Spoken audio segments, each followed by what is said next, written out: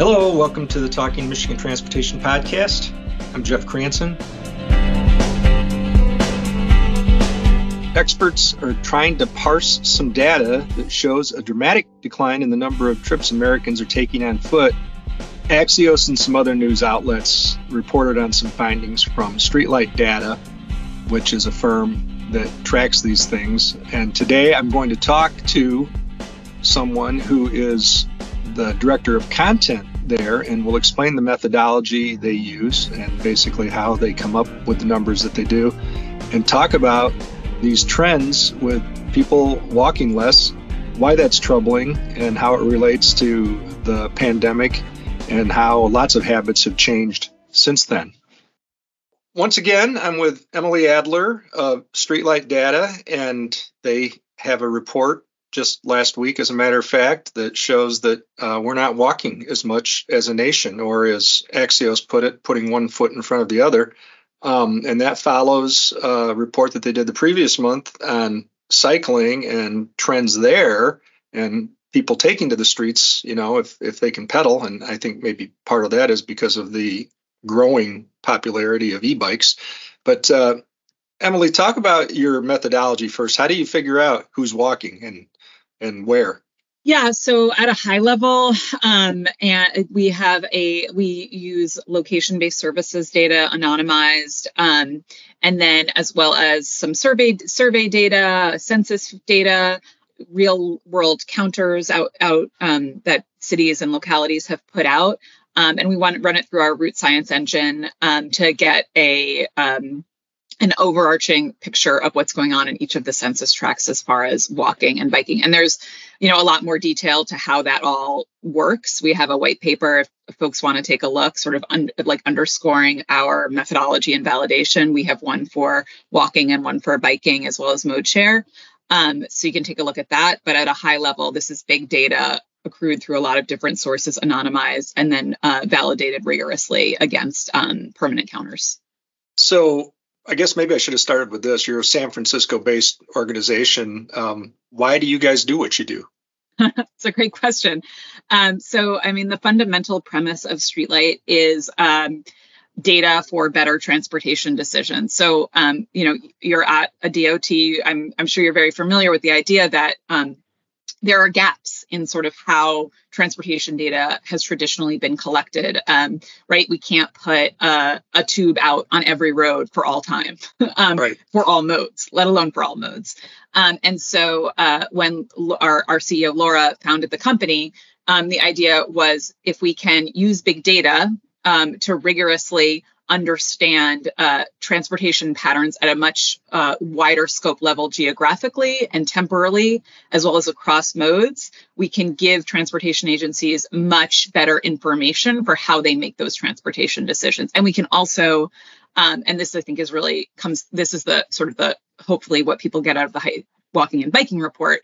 Historically, walking and biking data is so hard to come by. And so that results in pedestrians and bikers sort of not being sometimes included in transportation decisions. And so that's really the underlying premise of Streetlight. Yeah, that makes a lot of sense. So talk about the pedestrian report, and I guess give me the summary, the high level conclusions from the data. Yeah, so we saw this pretty dramatic, just quite significant decline in walking activity. And we saw that at the national level by about 36% over the course of 3 years, 2019 through 2022.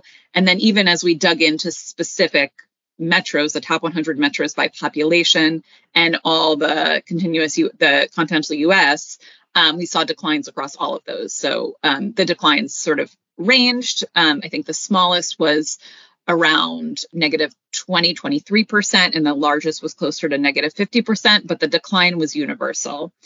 And the other thing that we saw that I think was really interesting is that, and as we look at places that sort of declined the least, or places where we're starting to see a little bit more of a bounce back between 2021 through 2022, there's a concentration in warmer weather areas, places with better weather. And I think this kind of speaks to, what's happening here is that the posit is that what's going on is that remote work is at least a big part of the potential cause of this slowdown in walking, of this decline in walking.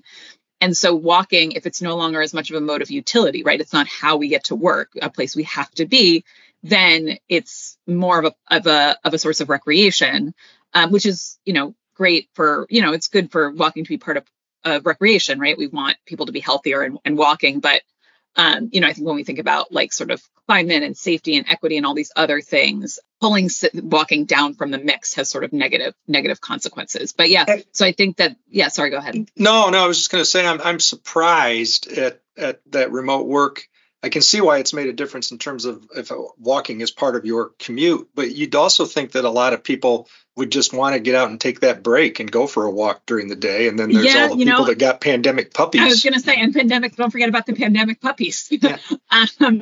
But I think that, again, like with this idea of utility versus recreation, I don't think we generally we engage in things for recreation with quite the same commitment or consistency, let's say, as something that we have to do. Yeah, that makes sense. That's not part of your regimen. You just don't do it. Right, exactly. Yeah. So, if every day I plan to take an afternoon walk, maybe I take that afternoon walk 2 to 3 times a day. Can you talk about what you saw in terms of different cities across the country and, New York, no surprise, rates highest because you almost can't live in most of the boroughs, especially Manhattan, without planning to walk. Even if you take the subway every day, there's going to be walking involved. So absolutely. This is we looked specifically at metros. So it's the city. It's not just the city proper. It's also the underlying suburbs. So I think we will in the future take a look at suburbs versus downtowns to see, if we find some differences there in terms of what's driving decline versus where things are coming back. But the geographic distribution is interesting. It's like New York. A lot of places had significant declines. Our biggest cities had significant declines. LA also declined. New York, but LA, for example, warm weather location, did see the biggest bounce back in 2021 to 2022. The Midwest and some of the South, I would say, saw some of the bigger declines. But like the South with this warm weather phenomenon, like some places in Florida actually saw smaller declines than we saw in New York, for example. Sure. So it doesn't quite as, I think our biking data, a little bit more closely tracks to sort of like, walkable, super walkable place, high transit use, like, X happened. Whereas here, there's also this weather element to what's going on. As I read the data. And I would think it would be measured too. And maybe this did show up in your biking data and not as much, although Michigan's been very aggressive about trails and building trails, converting rails to trails like a lot of states, but especially in northern Michigan, where a lot of tourists are attracted already, and it's beautiful, and people like to be out in the woods. And I was hopeful that was going to lead to, certainly more cycling, but also just walking trips. The trails I'm on, even when I'm riding, I see a lot of people walking. So Michigan did see an increase in biking for sure. And I think the thing about biking is that biking just has a much smaller base to draw from. So, if a lot of people started biking for the first time during the pandemic, and it's very cool that has held. So what we found is that biking momentum didn't fall off, right? So although the growth slowed, we didn't see a decline after that initial bump. I think with walking, this goes back to this idea of recreation versus utility. Walking is a part of everyone's life already, right? So it's just a matter of, how much did the recreation pull offset the utility decline, I think. And I think in that case, it's, the loss of utility kind of wins out. Yeah, I think one thing that struck out at me was that the bullet points in the Axios story about the report pointed out that Portland, Oregon, Boise, Idaho, and Ogden, Utah are tied for last place at just 220 trips per 1,000 people. I think of Portland as a new urbanist paradise. There's a lot of advocacy for walkable communities and those things. So, and you live in a walkable area. I do, yeah. And I think that, again, we're looking at growth numbers, right? If we're talking about Portland, for example, they do rank pretty high for biking activity per capita, even though their biking activity actually declined over the course of those 3 years. So it's really growth is largely a function of where you started, right? Right. Sure. Yeah. Sure. And so that's why the per capita data can be really helpful for really putting in context of like, okay, how big is this mode in this city really? Yeah. So you guys talk about it in terms of active transportation, which I think is a really good term. Could you talk about what that means? Sure. Yeah. So we think of walking and biking as sort of making up the majority of the active transportation mix. We do include e-biking and scooters in that mix. We break out walking and biking separately, but the reason that we when we think about mode share, we want to be able to see those pulled out from vehicles. Because obviously active transportation is a very different kind of transportation. It's economical. It doesn't produce any emissions or minimal emissions if we're talking about e-bikes. It has, positive public health benefits. And it also, like we've said, does not get measured nearly to the degree that vehicle activity gets measured. So that's why we pull active transportation out. We have walking and biking numbers separately because, of course, the needs of walkers and bikers are different. But in the end, like a lot of times the infrastructure that supports biking also supports walking and also makes streets safer. So I think it's useful to have those, to be able to look at them together and to look at how that mix is shifting together, as well as pull them apart for specific safety and other planning use cases.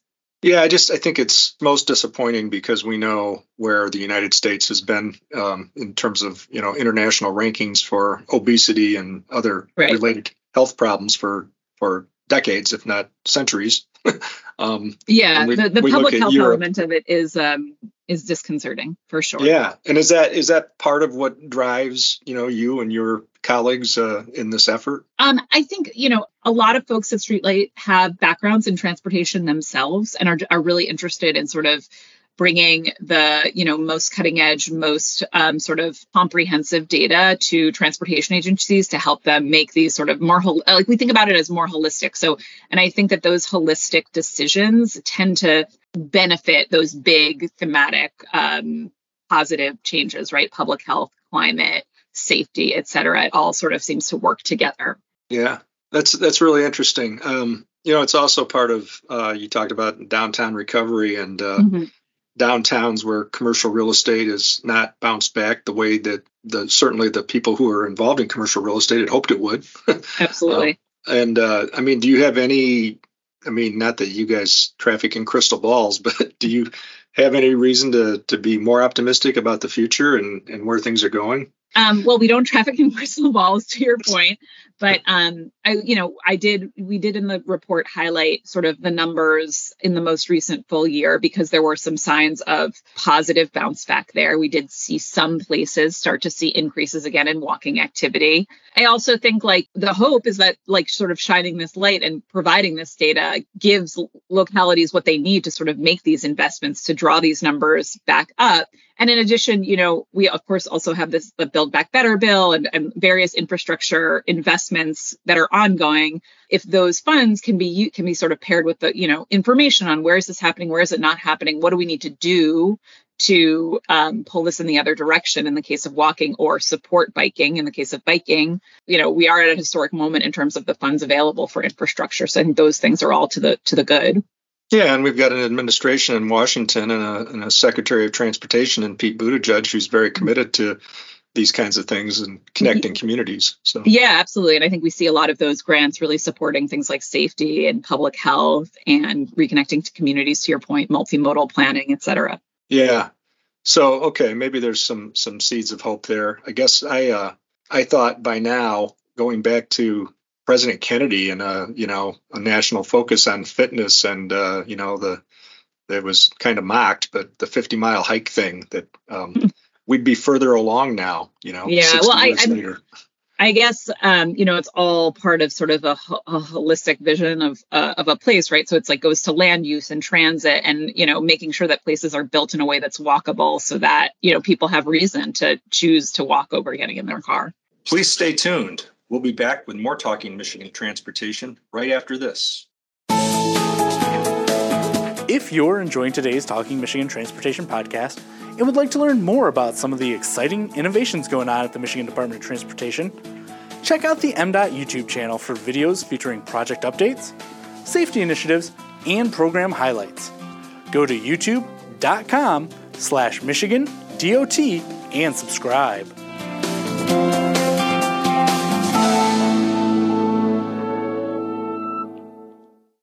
What are you guys looking at next? Now that you've done bicycling and walking. So I think we will in the next month or two take a closer look at a few metros and maybe look at what are the trends between suburban areas versus downtowns in terms of walking and biking. That's something I think we really want to understand better. Also, looking at how VMT, we do measure vehicles miles traveled as well. So we'll be looking at what's happening on the ground in terms of changes in vehicles miles traveled. We're always sort of using our data to try to highlight like new and interesting and trends that will benefit people's planning and sort of thinking about how infrastructure is developing again, our clients are, running all kinds of analyses all the time for very specific use cases. But in our research, in our content, we're sort of trying to highlight those big national trends that can kind of shine a light more broadly. Does your data also pick up on the speeds that people are traveling? We do. We have, our speed data. We published a few months ago something called our Safe Speed Index, where we actually took our pedestrian data to identify roadways that have high pedestrian exposure, and then looked at the distribution of speeds on those roadways to understand sort of a ranking of cities by who has the safest speeds for pedestrians. So that was a really interesting analysis, and we focused there not on speed limit, but on what are the actual speeds that cars are going and what kind of risk does it pose to pedestrians. Go ahead. No, you finish up.